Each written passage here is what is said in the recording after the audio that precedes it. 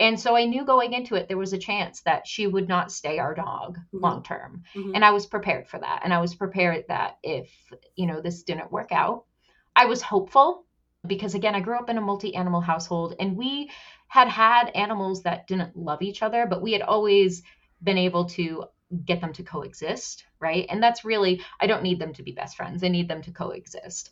Hello, you cat and dog people. This is It's Training Cats and Dogs. I'm Naomi Rotenberg, a certified professional trainer who specializes in helping cats and dogs get along. And this is the show for pet professionals and pet parents who want to level up their cat and dog coexistence skills. In each episode, we talk nerdy about how to get your pets, or your clients' pets, living safer and happier lives together. What specific behaviors should you be looking for when introducing two animals? Or if they're already having issues being together, how do you know when to move on to the next step in your coexistence plan? What are potential red flags that tell you to slow down? In today's chat with fellow pet professional Sammy Hyde, we talk all about her blind cat Murdoch, who is the self-professed king of the household. We broke down the ways that Murdoch made it clear that he did not want to live with another cat, and how things progressed differently when new puppy Freya came into the home. And we let our behavior nerd flags fly with our impassioned discussion of ethograms, and what they are and why they're important. Anyway, let's hop into my conversation with Sammy. Hi, Sammy. Thank you so much for agreeing to be on the podcast. I'm really excited to chat with you today. Thank you for having me. Before we dive into your stories about your pets, their behavior, how you integrated them, all of that fun stuff, let's do a little quick icebreaker so that we can all get to know you a little bit as a human. So longtime listeners to the show know that I, for some reason, love to do 2 truths and a lie for my guests, even though I'm not so great at it. So let's do that. Are you ready to tell me 2 truths and a lie about yourself? And I will hopefully be able to figure out what the lie is. I am ready. Okay, hit me. All right. So the first is I have been playing piano since I was 8 years old, but I cannot sight read. The second is I am an avid runner and I've completed 5 marathons in the last 5 years. And the last one, I enjoy training agility, nose work, rally obedience at home, but I have never competed in a single dog sports trial. Let's see. So here's my logic that I'm going to say out loud in case this is relevant for anything. So very specific, 8 years, can't sight read. I get that. And marathons. You look like you're in shape. I'll allow it. Thank you. Let's, for the sake of the storytelling, say that the lie is that you, no, I think, this is so hard. Okay. I don't know. I didn't look to see if you have any titles on your dogs. Oh no. Okay. Yeah, let's say the marathons is the lie. You are correct. Okay. Woo! That was tough. That was I had some heart palpitations going on there. Okay. So, do you run at all? I do. I do. I'm not fast. It's not necessarily my favorite type of exercise. The longest race I've done is a half marathon, and I've only done it once. That is still great. I can run 100 feet. If a bear was chasing me, maybe 200. I mean, that's functional running. That's what you need, right? What's the joke? You just have to run faster. Outrun the slowest person. Yeah. So you like to do all of the training stuff, but haven't done any dog sport trials or anything. That sounds very similar to me. Have you ever thought about doing dog sport stuff and you just are like, I'm not ready? Or are you just like, nope, not for me? I really am interested and I really would like to trial. My current dog, Freya, is the one that I do all the training with. She's the one who really got me interested in sports, but I'm sure we'll talk a little bit about her history. She has arousal issues, and a trial environment is just going to be too stressful for her. And while Mhm. it's something that I would love to do, I'm not willing to put her in a really uncomfortable place just Mhm. so we can do something that I like. I know I'll have lots of dogs in my life, and I'm sure that some of them will be interested in doing the sports with me. And those guys, we can do that. But with Freya, I just will not do it because I know it's going to be really stressful for her. And you get all of the benefits of doing the training and the enrichment and all of that stuff without having to do actual ring prep and all of that. Yeah, and there's lots of fun virtual titles you can do. She has a trick dog title from Do More with Your Dog, and I need to submit her other videos for it for the other levels.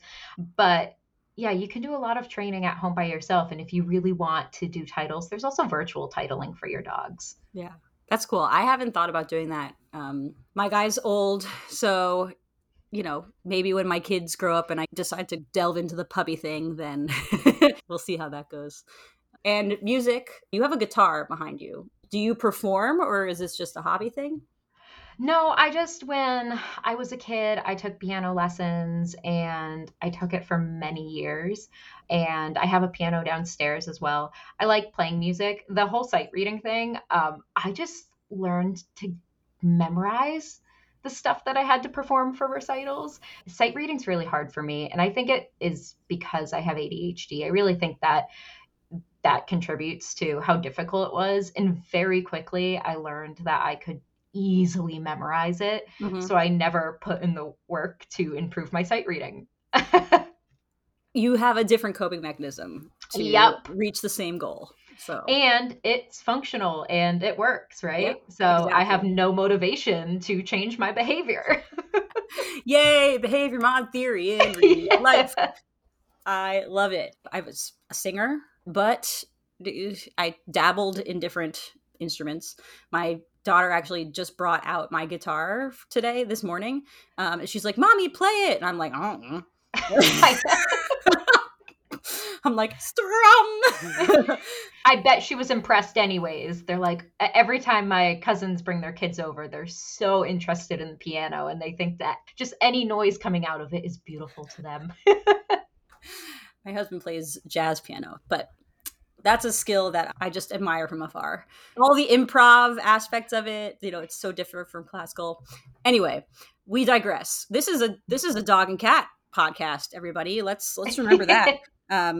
Sam's just so cool. Has a cool life. Okay, so we talked about Freya a little bit. Tell me about her, and you have a cat, and kind of who they are as individuals and how they came to be living in your house. Yeah, so I think we'll start with Murdoch because he came first. He is the king of this household. Murdoch is about 6 or 7 now. My husband and I had just purchased our first home. And of course, now that we had some extra space, we weren't living in a tiny apartment in Boston. The first thing I wanted to do was get a cat because I grew up with cats. I grew up in a multi cat household. I was never without a cat growing up. So I was looking at local rescues and I saw a picture of this cat who had no eyes. His eyes are sutured closed, so it just looks like he's squinting or that like he's asleep all the time. And I saw a picture of him and I think there was a video too, and I just thought he was the coolest, most gorgeous cat. And I texted my husband. I was like, "How do you feel about adopting a blind cat?" And I believe his answer was not great. I'm um, doing it anyway. yeah, so we met him, and his story is really interesting because he was born in Tehran, Iran, and he was found as a little baby kitten by himself as a stray. When they found him, there was clearly something wrong with his eyes. Probably the best guess is that his mom was a stray that rejected him at birth because of whatever was going on with his eyes, or he might have been abandoned because of having something wrong with his eyes. So the woman who found him She was there visiting family, brought him back to the United States. And when he was old enough, they did surgery because his eyes were incredibly infected. And they realized very early after treatment that they weren't going to be able to save them. So they did surgery to remove the tissue and close the lids. And during that time, the surgeon, I guess, discovered that he was almost certainly blind since birth because the eyes never actually developed. That's likely why they got infected, is because the tissue was underdeveloped. So he basically had like little nubbins, no real eyes. He couldn't see. So I think it was probably about 6 or 8 months when they did the surgery. Then his foster mom put him up for adoption after he had healed. He was about a year old, and that's when we adopted him and we brought him into our life. So we will definitely talk about having a cat with an interesting behavioral history at being a singleton, being transported, and then having the blindness on top of that. So how did he acclimate into his new life, his new space? It was very interesting. Like I said, I grew up with cats, and we've always been a multi-cat household. When I was a kid, for the most part, we always had at least 2 cats. There were times when we had 3.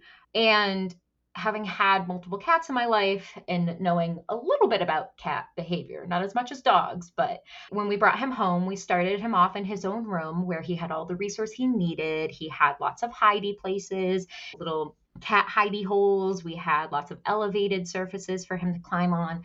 And usually the recommendation when you bring home a cat is to start them in a comfortable, safe, quiet space where they can adjust. And then you gradually can build their world to extend to other rooms in the rest of your home as they get comfortable and they want to explore. Mm-hmm.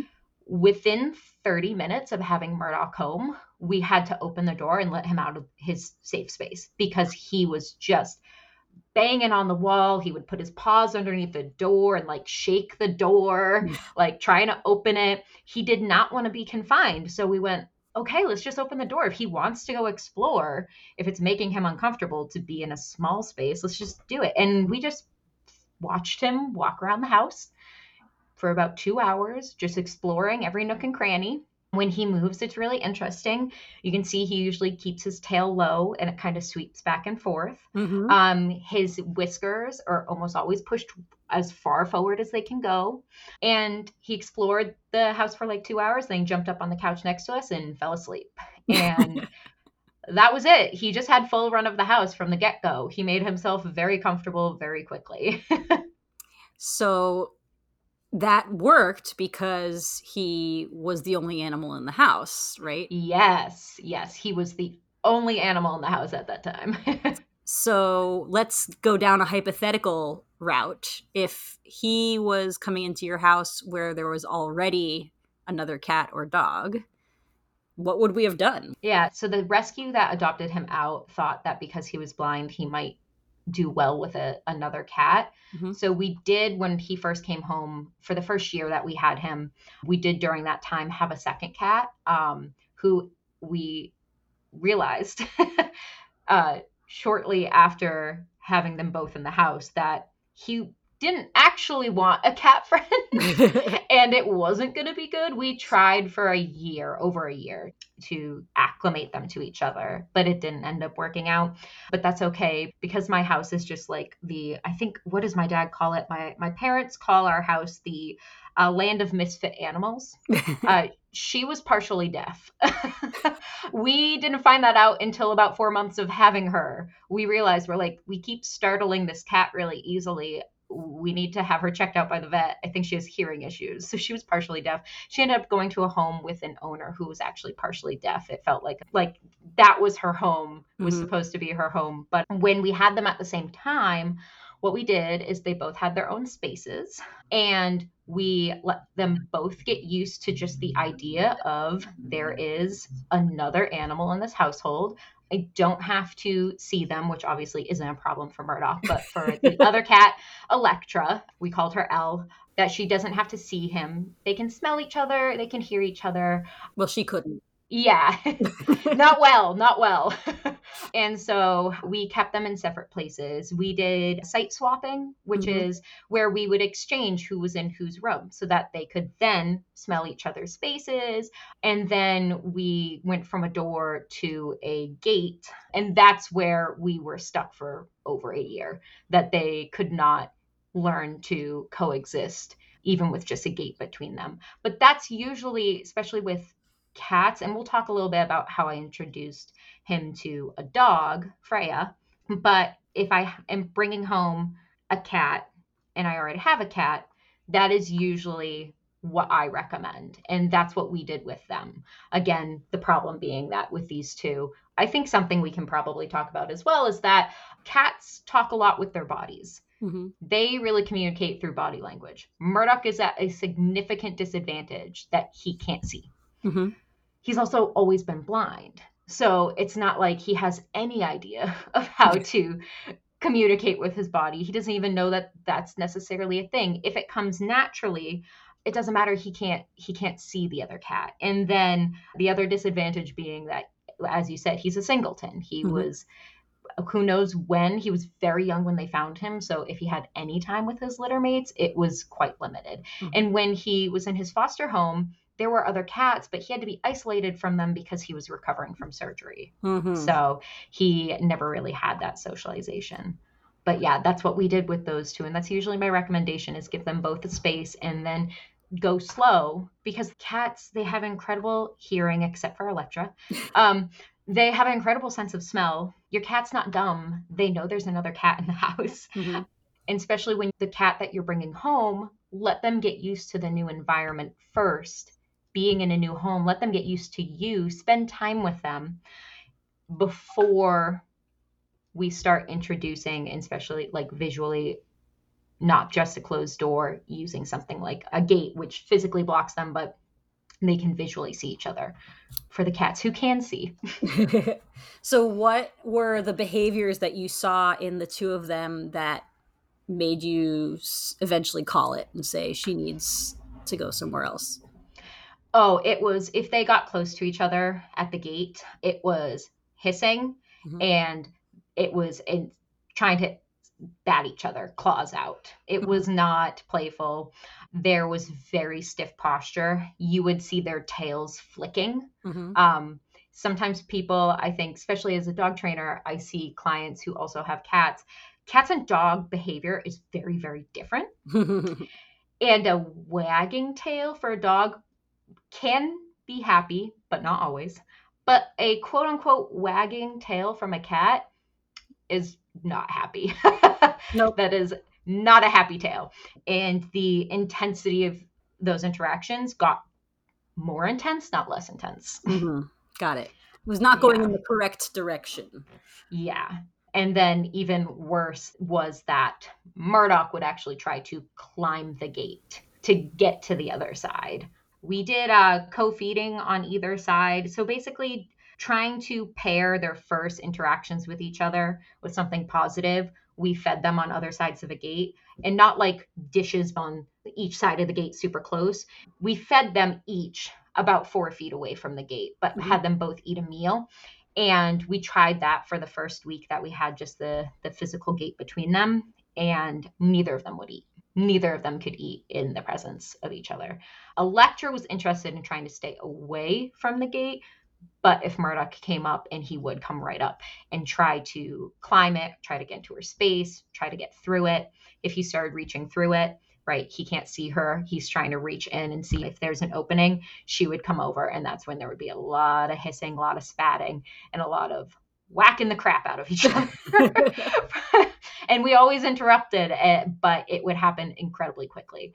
So that was really when we took it back several more notches. And we tried, like I said, for a year. Cats, it can be a slow process. And so we gave it a year.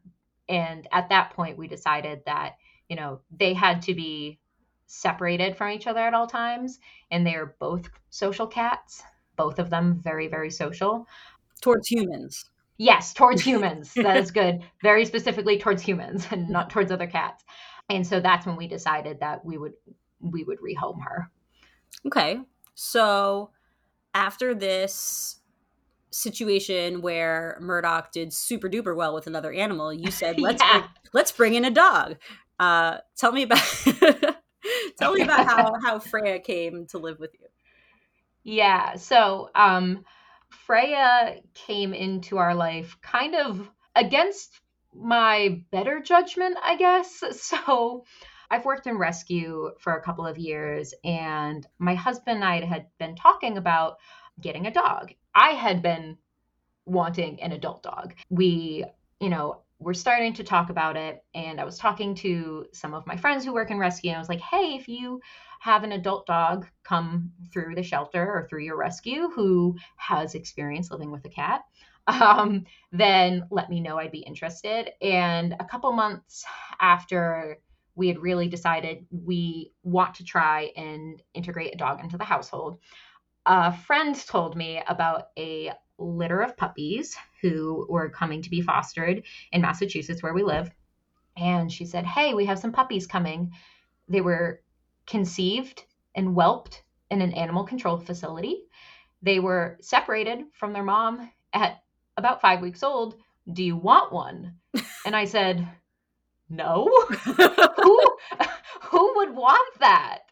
And because she knew these dogs were coming to foster, she had reached out because she was hoping to get some experienced home for these puppies because they didn't have the best start to life. Maternal stress in a stressful environment, and then early. Okay, yeah. Yeah. Oof. Okay. Wait. They were conceived. Hold on. Going back. They were conceived at the animal shelter? Yeah. That was my first issue. I was like, I'm sorry. What happened? The story that was told to me is that mom had been picked up from an hoarding case and the animals were all being held in animal control facility while the state tried to gain custody. So because the state didn't have custody, I guess they weren't allowed to spay her. And at some point, I guess she was accidentally put into an area with an intact male and got pregnant. And somehow they didn't know until she had the puppies. That is the story that was told to me. Yeah, it's a good one. It's a feel-good story. They separated them. They were in groups of 2 in foster. And so Freya was being fostered with her litter mate. And I told my husband about her, and he was like, well, why don't we just go meet her? Let's just go meet her. So we did. And there was no big red flags. I mean, she was 7 weeks old. She was less than 7 weeks old. She was like 6.5 or something when we met her. You can't tell a dog's adult temperament at that age. But there was nothing like when I met her in person that was a big red flag. But still, that early, her first 2 months essentially on planet Earth had not been great. Mm-hmm. And knowing what I know, I was really not interested in what I foresaw as being a very big project. But on the drive home from meeting her, my husband said, well, if we don't take her, what about if she ends up in a home and they're not prepared to handle behavior issues? He was like, our home is the best place you could be. Imagine what happens if that poor little puppy, that cute puppy you just met, imagine if she ends up in the wrong home. And so we agreed to adopt her. And I am yes. Oh, man. And I'm very, very glad that he pushed me because I can't imagine my life without her. She is truly my heart dog. Mm-hmm. So it all turned out good in the end. So she ended up coming home to us at about 7 weeks old. Okay. So you have a blind cat who is sassy towards other animals in your experience. You don't know about dogs. And then you have a, let's call it behaviorally at-risk puppy coming in, and the cat cannot read dog body language because he's blind, and the dog doesn't know about cat body language because she's been in a desolate socialization experience. It sounds like a great situation, right? I know. I'm like, I'm just going to lay it all out there. Okay, those are all the variables. So you, being the consummate professional that you were, and you already knew that there might be some issues, you had a plan. Yes. Okay. So I knew Murdoch when he was fostered, had been fostered in home with a couple dogs. Mm-hmm. And according to his foster mom, he had been neutral towards the dogs. He had not shown a ton of interest. But you're right that I was I was really scared. Mm-hmm. I'm going to be completely honest. I was really scared. And so I knew going into it, there was a chance that she would not stay our dog long term. Mm-hmm. And I was prepared for that. And I was prepared that if, this didn't work out, I was hopeful because, again, I grew up in a multi-animal household and we had animals that didn't love each other, but we had always been able to get them to coexist, right? And that's really, I don't need them to be best friends. I need them to coexist. So when we brought her home, we have a room downstairs that's like our training room. And so that's where she started off. So she had her crate in there, lots of toys. That was her space. And so for the first week she was home, if she wasn't in that room, either taking a nap or I was hanging out in there with her, having fun, playing, doing training, she was either there or the backyard. So similar to Electra and Murdoch, starting them with a closed door. I wanted her to get used to me. I wanted her to get used to being in a new space, get used to a new routine, and allow Murdoch to get used to the fact that I can hear an animal behind this door. Mom smells weird every time she comes out of there. And so we did that. And for the first week, he was interested in her door, but he didn't come super close. And so this is where I think the most important thing when it comes to animal introductions, but especially if there's a cat involved, is to let the animals tell you when they're ready to take that next step, right? Electra and Murdoch let me know very quickly they were not ready for the gate. And we went back to a closed door and we went back to reducing stress, providing lots of enrichment, working on slowly building up. Can you just, explore each other's space? All that stuff we talked about. Within a week, Murdoch was interested in her door and he was reaching underneath it and he was meowing and patting around and he would hear her playing and he'd come running to the door.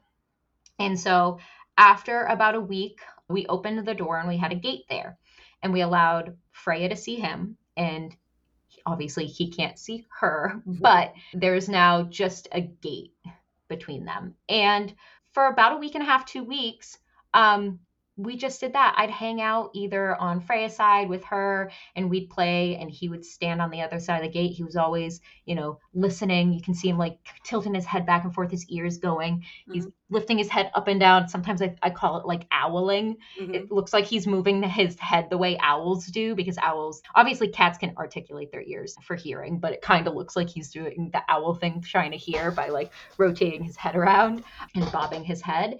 And Freya was a puppy and I was a little interested in him, but not that much. She had toys, she had chews, she had humans. That's her big thing. She loves her humans. So when she was interested in Murdoch, the first thing I did with her training wise, and this was probably the biggest thing I did, is I taught her when she looks at Murdoch that she can look to me and get a treat.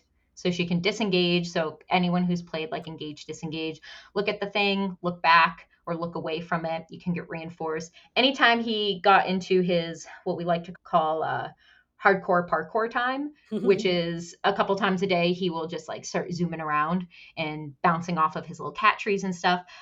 We did a lot of engage, disengage with that. So if he starts getting all exciting and zooming around, look at me because I don't want her to chase him. Mm-hmm. And when he started to be interested in trying to climb the gate and get in with her, and again, this was markedly different than with Electra. With Electra, he threw himself at the gate immediately and was ready to throw down. He was ready to climb that gate and get into her space immediately. He was a lot slower with Freya, taking in more information. When he wanted to climb the gate, what I started doing is I would have Freya on leash, I would hold her leash, and I would open the gate so he could come in. And at the same time, going through this whole process, we also did things like when she was out in the backyard and we were playing or she was having a potty break, I would leave her room open so he could go in and he could explore it.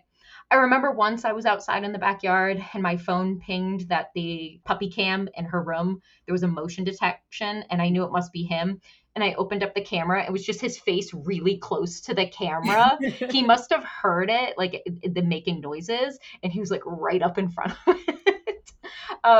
So I let him explore her space. He's a very curious cat. Anytime before her and since then, when a new dog comes into the house, he usually goes upstairs for like 30 minutes and then he'll come downstairs and be like, actually, I want more information about you.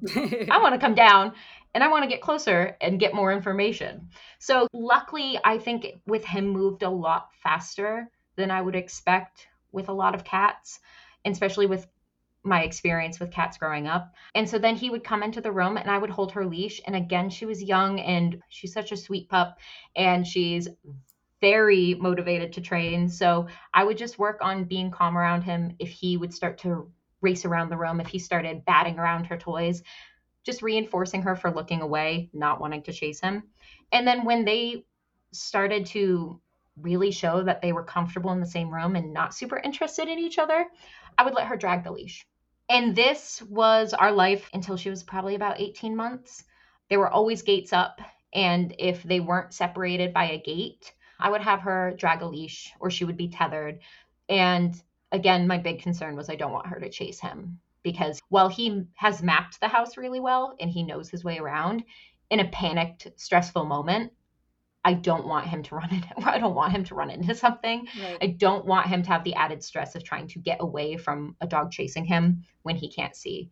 And again, my goal was always just coexistence. They get along really well.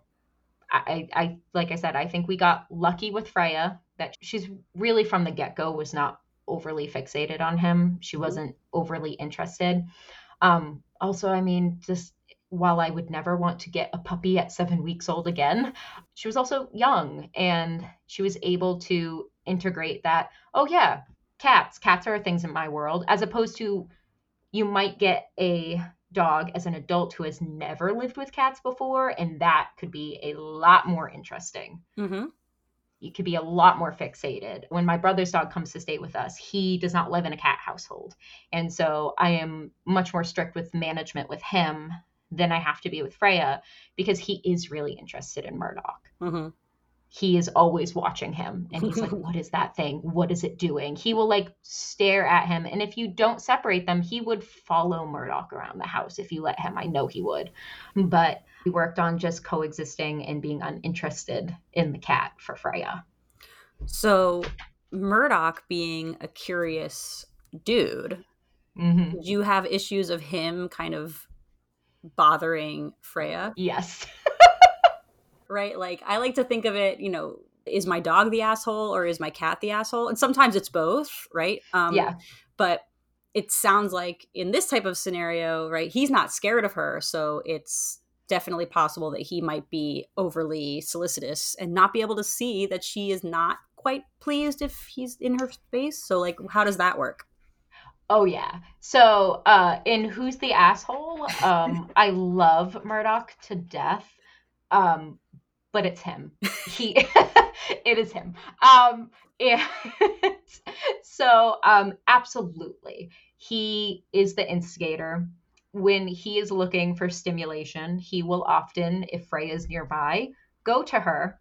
And they have certainly played before, but I don't encourage it just because there's such a disadvantage here for him. Mm-hmm. And Freya being a very sweet dog who I would never imagine would want to try to hurt him, could easily hurt him. She's 60 pounds. Right. And he's barely 10 pounds. So what we did when she was a puppy, when he would try to bother her and maybe try to instigate, and he would want to play with her the way he plays with us, but he plays really rough. Mm-hmm. And I'm not super surprised. He never really had any playmates. Right. No one was ever there to tell him, hey, this is too much. I want to play with you if you play like this. Right. Right? Right.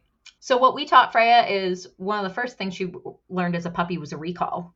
And when he started engaging and he would start batting at her and maybe play biting her, again, nothing traumatic. He wasn't injuring her, but it's a little much. We would call her away and reinforce her.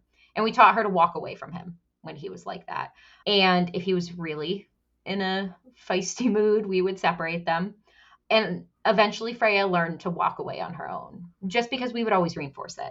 He starts to get feisty. He starts like kind of chasing her down and batting at her. We call her away. And usually when she was that age, I would have her go into her crate or go on the other side of the gate and enjoy like a Kong or something. Mm-hmm. And so to this day, that is her default if he starts to get feisty with her, as we say, or feral. We usually call it feral. that she will walk away. But he is the one who will instigate. And so it does require it, especially at the beginning, it required a lot of management. So I'm interested because if you had her walk away, that he would accept that, or would he follow her? He would accept it. Murdoch has, I feel like he's such an interesting case study, but obviously case studies are a study of one, right? So you take it with a grain of salt, the behavior you see. But I think he's an interesting case study because he was blind since birth. Growing up with cats, and anybody else who has cats probably knows what I'm talking about. You know, when they come to you and you're like playing or you're petting them or you're interacting and they seem happy, and then after a few minutes, 5 minutes or so, whatever the time frame is, they're done with it and they're either bite you and walk away sometimes, or they just get up and run away. Yeah. They're like, okay, that's enough. I'm done. Yeah. Murdoch's default when he gets overstimulated is not to move away. So if he is sitting in your lap and you're petting him and he starts to get overstimulated, though he doesn't tend to, he's a very cuddly cat. So usually it's usually play that he gets the most overstimulated. But when he gets overstimulated, his default is to just, for lack of a better word, redirect on the thing closest to him, and hope that it goes away. I can't know for certain the motivations of his behavior, but he tends to redirect on the closest living thing until it moves away. And then once you move away from him, he gives up.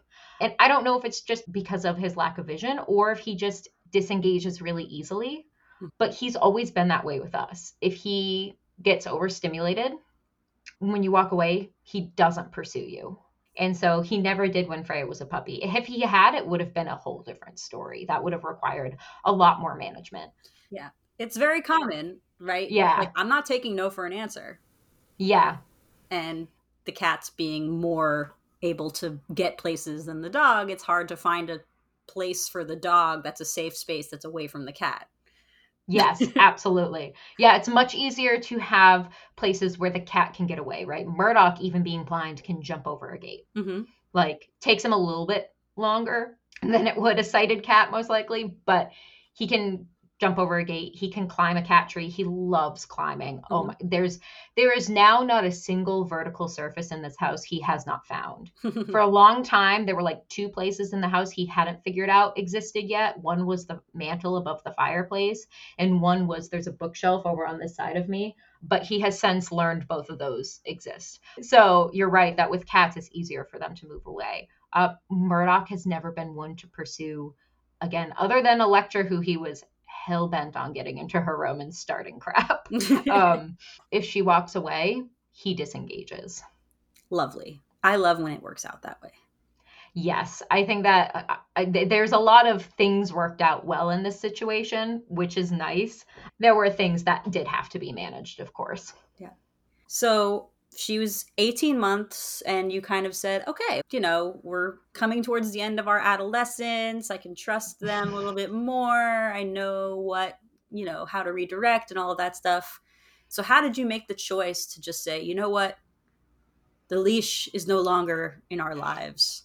That I always get that question of like, how do we know to take the next step? Yeah, I knew I was ready to take the next step when I no longer needed that management. Mm-hmm. Like when I was no longer having to use the leash to guide her away or use the gate to separate them, right? Over time, they really did truly learn to coexist. They mostly just both live their own lives and they occasionally have social interactions. And as I found that I wasn't in need of the gate, I wasn't in need of the tether, that's when I started removing them and observing them. Did something change? If it had, I would have gone back. If I needed that management again, I would go back. But I think that's the biggest thing. And you're right. It's like everyone asks that question, when can I go to the next step? And the best advice I can give people is when your animals show you that they're ready. The whole process of integrating them was when they showed me that they were ready for that next step. So when Murdoch was no longer scared, suspicious of the noises on the other side of that closed door when we first brought her home, then we opened it up and had a gate. And when she wasn't interested in him and he was like, actually, I'm feeling kind of interested in maybe getting more information from her. And he started, for me, it was very clear. He tried to climb the gate. And then the only thing separating them was me holding a leash. And then when they were starting to show that they were calm, cool, collected around each other, I dropped the leash and Freya could just drag it. And then when I felt that the dragged leash was not needing to be used at all, I took that off. And then again, slowly removing those management tools as I found them basically obsolete. Yeah, so I think that's really a nice way to think about it. It's like if you have a gate that's separating animals and they are constantly at the gate, like very clearly wanting to go through it in some way for whatever reason, right? Then that gate is serving a very deliberate function. So if that gate was not there, then you would see very different behavior. Then you would have to keep that gate. Yeah, I have videos when Freya was a puppy of them on either sides of the gate together. And he was rolling back and forth on his back, not just on his back stiff. If a cat is on their back showing their belly stiff, that is not an invitation, nor is it for a dog, frankly. Yeah. But he was rolling back and forth and he was nice and loose and his tail was nice and loose, right? Not wagging, not thumping, not flicking. And he was reaching through the barrier to try to get to her. And like, that was very nice. And that was a really great interaction. Thus why I filmed it. It was super cute. But there was a lot of that happening. There was still a lot of novelty for both of them. And I didn't want to remove that barrier, like you said, until there was actually very little interest in each other. Mm-hmm. Like that barrier, if they're having those first social interactions, even if it's positive, that doesn't mean I just immediately remove the gate. The gate is there for a reason, and I'm glad that they're having a positive experience through it. But just because that first interaction is positive doesn't mean we just pull the gate away and we're like, well, I hope it works out. Yeah. I always tell people I want numbers. Just because I had one or two social encounters through that gate that were good does not give me the confidence to remove the gate. Let's wait till we get some more data points showing us that there are positive social interactions happening. And yeah, definitely the novelty, if they're fixated on each other, that's not necessarily positive. Right. It's any kind of magnetization towards whatever the barrier is, whether it's positively valenced or negatively valenced. It's like, yeah, you want it to be a negligible force as much as possible for a barrier to be. So first of all, those videos that you just mentioned, like I would like to get them and put them in the show notes so people can kind of see what the behaviors are that you're talking about. Because I think that's where a lot of the nuance comes in that is difficult to describe on a podcast. Good job, Naomi, for having a totally audio podcast that's based on animal behavior that you need to be able to see. But like when we say the animals will tell us when they're ready, it's always really difficult to kind of quantify what that looks like for any individual pair of animals. Because like it could look super like they're both ignoring each other, or it could look like one is genuinely a little bit interested and the other is interested for other reasons, right? Like there's no like hard and fast rules of if you see this, you're ready to move on. Do you have any thoughts on like general guidelines besides for like they're not sitting at the gate staring at each other, right? What kinds of body language we're looking at? I mean, I know I have my ideas and we can talk about that, but do you have rules of thumb for your clients who are doing integrations? Yeah, so I love that you point out that it does matter on the individual. And I think Murdoch's a great example of that because his body language and just his behavior in general is a little bit different than my experience with my other cats. But also, before him, all of my cats were sighted and even they were different from each other. So the two things I tell people is, number one, observe your pets more. And what I mean by this is like basically become the ethologist of your household. I want you to observe your cat when they're calm and happy and comfortable. What does their body language look like? What are their vocalizations sound like? Right? Same thing with your dog. Notice what their body looks like when they're nice and calm and comfortable. And usually at home in the house is the easiest. But then also notice what they look like in a novel environment. Notice what they look like maybe when they're stressed. That obviously we don't want to put them in a stressful position, but one place you can observe this, that for the vast majority of pets is stressful. What does your pet look like at the vet? That's usually a pretty good indication of, at minimum, what they look like when, you know, their arousal level's higher. Because most people, when we say stress, they think like negative emotional variance. Technically, when we're talking about stress in animals, it's just like we are typically usually referring to physiological arousal.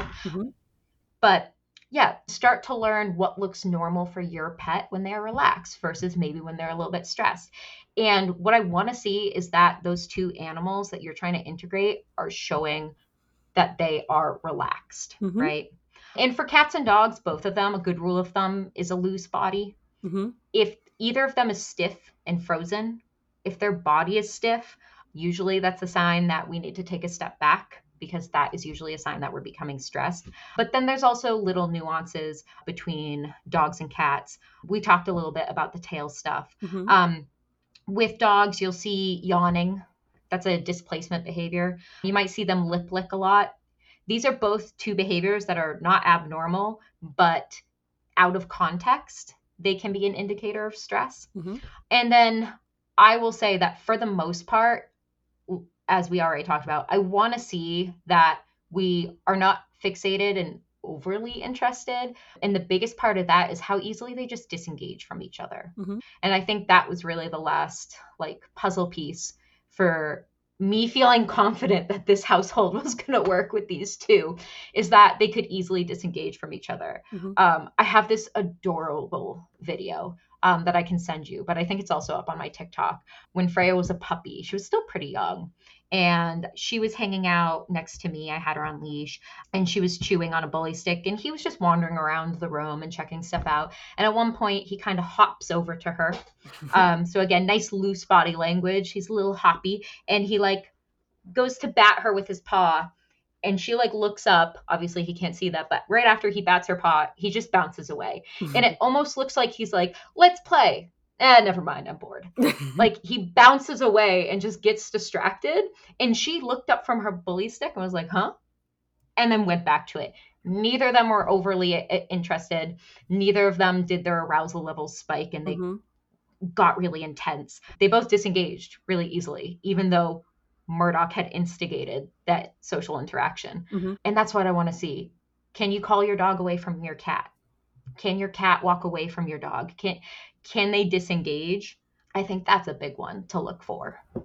Yeah, a big part of the programs that I do is actively reinforcing disengagement. So like this is a skill that you can teach your animals. Like if they're fixated at the beginning, that doesn't mean, oh God, everything is terrible and it's not going to work. Teaching basically that the other animal is irrelevant, and or that disengagement is much more reinforcing than staring, is how you make progress towards coexistence. Even if you do nothing, the theory is the animals will habituate to each other and will become less exciting, and therefore will be able to disengage easier. But you can help that process along by actively reinforcing the disengagement, like you mentioned that you did with Freya at the beginning. Like as a puppy, if she looked at him and she looked away, good job, mark, treat, right? So that's a huge part of the setups that I do when I get dogs that are like literally, you could wave a hand in front of their face and they're like, nope. You put the treat in front of their face and they just tilt their head and look around your hand. Right. I mean, that can be really scary for people. And it's a little bit like it's a red flag, right? But it doesn't mean that you cannot work past it. You will be working on this for longer than if the dog very, very easily was like, oh, look, I'm just going to like casually glance for a few seconds and then walk away. But like we were talking about rules of thumb, I agree with all of yours. And I think that the question for me is, as I've been doing this for a while, trying to figure out like, how much can I codify what I mean by disengagement and easy disengagement? So like what you were saying is so beautiful about noticing which of your animal's particular indications that they are relaxed and like something is not a big deal. And some animals are extra stary, and 3 seconds of staring is absolutely nothing for them. They just happen to look at things for longer, right? With any animal, when you're doing a training session with them, each repetition is going to be longer or shorter. You've got some really, really quick animals. You got some slower, let's think animals, right? So same thing with how long it takes for them to disengage. You want to kind of know the baseline for that particular animal, but I've kind of found that 2 to 3 Mississippis is like it, coupled with the stiff or loose body language is a pretty good indicator of they're overly fixated and we need to help them versus waiting to see if they'll disengage on their own and then reinforcing that appropriately. So I'm just thinking of an example. I have a cat client right now who likes to just sit and does the curl thing where all 4 paws are like basically within 1 inch square of each other and then the tail is around, and he'll just stare. But like he's perfectly happy to do that, right? Like he's relatively relaxed, right? It's freaky for the dog. The dog is not relaxed, but the cat is like, I live in this 1 square inch for a while. And so for him, like 3 seconds of looking, if he's in that position, that's not a rule of thumb I can use for him, right? But for another cat who doesn't do that normally, stopping their body for 3 seconds and staring, that would be an immediate, we need to redirect this. Those are the 2 ends of the spectrum. In general, I say, okay, if you count 1 Mississippi, 2 Mississippi, and they are not looking like they're going to flick an ear and move their head, you're going to call them away and then reinforce the disengagement. 5 repetitions of looking and they get stuck with 3 or 4 of them, you need to take a step back. I think that's a great explanation because, like you said, it can depend on the animal. If your cat stares at your dog for 10 seconds, what usually happens after that? If the answer is something you don't want, like if it's not great, then let's make sure that if we see our cat staring for that long, that we know that we need to interrupt. We have to change the antecedents, change the environment, right? We need to help to make sure that we are setting them up for success. So you know that that's a red flag. But if your cat just stares at your dog all the time and just kind of watches them and nothing problematic happens, then it's not a red flag for your cat. It's actually a great example is Murdoch. If he walks up to Freya and starts sniffing her for more than 2 seconds, 2 or 3 seconds, I need to interrupt that because it means he's going to start trying to bite her and instigate something. But that's not necessarily a red flag. Cats and dogs too. If your dog sniffs another dog for more than a couple seconds, that's not necessarily a red flag for all animals. Cats and dogs have really strong senses of smell, especially dogs. It's their primary sense. It's where they get a lot of information. But I know from past experience that if he is sniffing her for more than like 2 or 3 seconds, it means he's probably going to start stuff. So one thing that's essential is when you're starting these kinds of interactions, like actually having your animals have some kind of contact with each other, even through barriers, is like noticing when, I like to call them like noticing the big behaviors, like the ones you really don't want to be seeing. And they can go all the way up to like hissing, spitting, smacking, chasing, all of that stuff. But even like the awkward thing, like in your gut, you feel like this could go either way, right? Like noticing what's happening right before that and seeing if there's a pattern so that like you can identify, okay, like, yes, there are some universal things we need to interrupt, but also like this particular thing triggers this animal. So we need to both manage that and also work on it to make it so that it's less of a trigger. I have a client right now whose dog and cat, they're totally fine with each other. Honestly, like they play and hang out with each other. But for some reason, when he is resting, the dog is resting, and the cat walks by him like calmly and confidently, nothing happens. But if she stops and like looks for more than 2 seconds and like assesses whether she's going to walk in the room or not, he's like, nope, not today, Satan. And he like chases her like out of a dead sleep. And like, I don't know how he knows whether she's looking at him or not. Like we're still trying to figure out, honestly. Like this is one of those cases where I'm like, this is a mystery. Let's try to figure it out. But he knows that she's staring at him. And so like, that's a trigger for him. So now we're like, okay, well, if we see the cat come in the room and she stops, we're going to call her immediately. Yeah. Right? Not because for any other cat dog combination, like that is obviously a red flag that needs to be interrupted. It's just like we happen to know from, like you were saying, from experience with them that that's a trigger and we need to work on that. So yes, I guess the moral of the story is there are rules of thumb, and yet, Yep. like you said before, we need more data. Yeah. Be an observer of your animals. You always need data. Write things down. Blah blah. All the things that like we just say as trainers in general, like, and that everyone hates doing, by the way, like trainers included, right? Like we keep saying like, let's take data, look at all this stuff. Like it's hard to do that like in life often. So like one of the things that I try to do is like try to make the data taking as easy as possible, non-obtrusive, but like, you know, it's hard to remember these details, but they're so important. It's so important. Yeah. It's just like, it really is. I think it's the most important part of owning a pet is honestly, like, it's the thing that I talk to all my clients about. Is it's like one of the first things I talk about, regardless of what we're working on, whether it be a serious behavior issue like reactivity or aggression, or if they're just coming to me for like puppy training. Mm-hmm. One of the first things I talk about is observing your animal mm-hmm. and starting to get to know them, because dogs are different than us. Cats are different than us.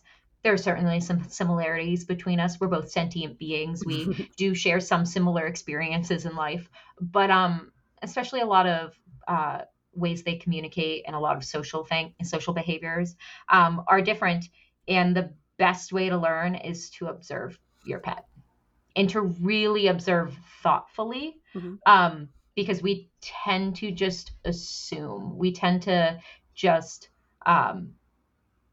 we anthropomorphize. We look at our animal's behavior through a human lens, mm-hmm. And we interpret it with a human lens. And so I just tell people observe, and like you said, like just like even just write a few things down, mm-hmm. and just be objective. What did the behavior look like?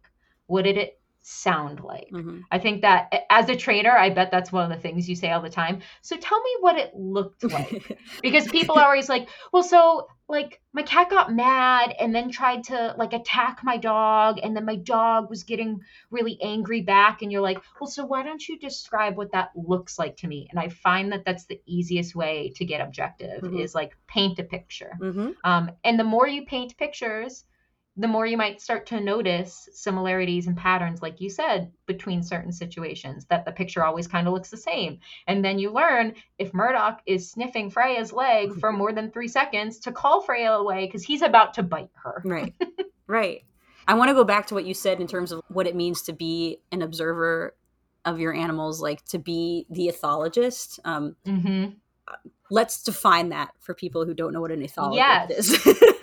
So an ethologist is someone who studies animal behavior, but very specifically, ethology is really interdisciplinary. So we're looking for behavior not only from the lens of what a lot of people, I think, especially when it comes to dog training, people think of learning theory, right? Positive reinforcement. We always hear that word. That's part of operant conditioning and the theory of how animals, not only dogs, but humans learn. But we're also looking at it from an evolutionary perspective. We're also looking from the perspective of genetics and development. And so ethology is the study of animal behavior, and more of a modern take, because there was a time when animal behavior, there were kind of like two schools of thought, that either we had to look at behavior in a controlled environmental setting, and that's where like a lot of applied behavior analysis comes from. So things like operant conditioning, when people think of Skinner in a Skinner box and species like rats in a lab. And then there was a school of thought of looking at behavior in a natural setting and observing animals in the wild. And let's put quotes around that when we talk about dogs. Right. A wild, natural environment for domestic dogs. Right. So that's what ethologists do, is they look at animal behavior from all those lenses. But we do use a lot of observation. Mm-hmm. A lot of the research that we do on animal behavior is observing. We sometimes measure things, but even when we do measure things, we are sometimes measuring the occurrence of specific behaviors. Yeah. So let's get nerdy a little bit. So we're Yeah. talking ethology, behavior, the study of behavior. Ethograms, this is one of my favorite things in the world, which is literally a list of the possible behaviors that an animal is going to do, and you basically like tally how many times you see it happen and when and where. Yep. So fun. But there are some ethograms existing out there that cover, common dog behaviors, common cat behaviors. If I remember correctly, there in the last like 10 years, I think someone created a ethogram for cat social behavior or cat play specifically. It's basically a description of different behaviors and again what they look like, sound like, and yeah, and a lot of time in the research, what we do is we either live observe an animal or sometimes we're using video and you sit there with your little clipboard and you just tally every time it happens. And there's different ways of measuring that. Sometimes you do it by per time interval. Sometimes you do it, I can't remember I'm so bad with terms, but you can either do continuous where you just watch and you mark every occurrence and the time it happens, or you can do like bouts of like every 30 seconds, I'm going to record what the animal's doing right now. Right. And so, yeah, you just basically check off when it's happening, how often it's happening, what the dog is doing every 30 seconds or whatever your time interval is. And pet owners don't have to get that crazy. But if there are, again, certain behaviors that you are interested and important for you to learn more about, say if my dog is reactive and they engage in lunging and barking on the leash, I might start to keep track of when that happens. And I might also, again, if there are other variables I'm interested in seeing if there's a pattern with, I might also record when those occurrences happen, what else is happening in the environment, what happens right before. Yeah. Right? I think the value for clients, I think, is because they don't know what they're looking for necessarily, having a general list of all behaviors or many behaviors. And then we as consultants can be like, circle, like these are the ones we're looking for, because we know what we want them to be looking for, but they don't, right? Like, okay, we see the big behaviors of barky lungy. What was happening right before? They don't know whether it's like, oh, well, I was tying my shoe, or we're looking for, did they stiffen, right? What were they looking at? All of that information, but that's a shorthand for us that it's not a very clear for a non-behaviorally oriented human to know what they're looking for. So I think that there might be something here. Here's the universe of behaviors that we're looking at, and here's what they look like. Yeah, I mean, I always tell owners that if this was easy, intuitive, I'd be out of a job. Right. Like the reason that this is hard for pet owners is that it's not easy and it's not intuitive and it's not knowledge that we're born having. And even as someone who grew up with a variety of animals, including dogs, including cats, when I decided to professionally study animal behavior and to start working with animals, I learned a lot more. And I learned a lot of things that I thought I knew before were wrong. So you're right that it's not intuitive for owners. That's why pet professionals exist. And you're right. I don't know. Maybe after this podcast, we'll have to talk about a project about dog and cat ethogram for pet owners. That would be great. Maybe that's a resource that needs to exist. Right. Maybe we should get on it. Copyright it all right now. No, don't take our idea. Email if you're interested in joining. Yeah. I'm always all about trying to do things a little bit differently, making something a little bit easier for the client, because it is such a big thing. Like, they don't necessarily want to become dog trainers. They just want otherwise they would have. Right. And a lot of us have that origin story, right? Of like, our dog was hard and we went to a trainer and we were like, oh, interesting. Yep. Let's do that forever.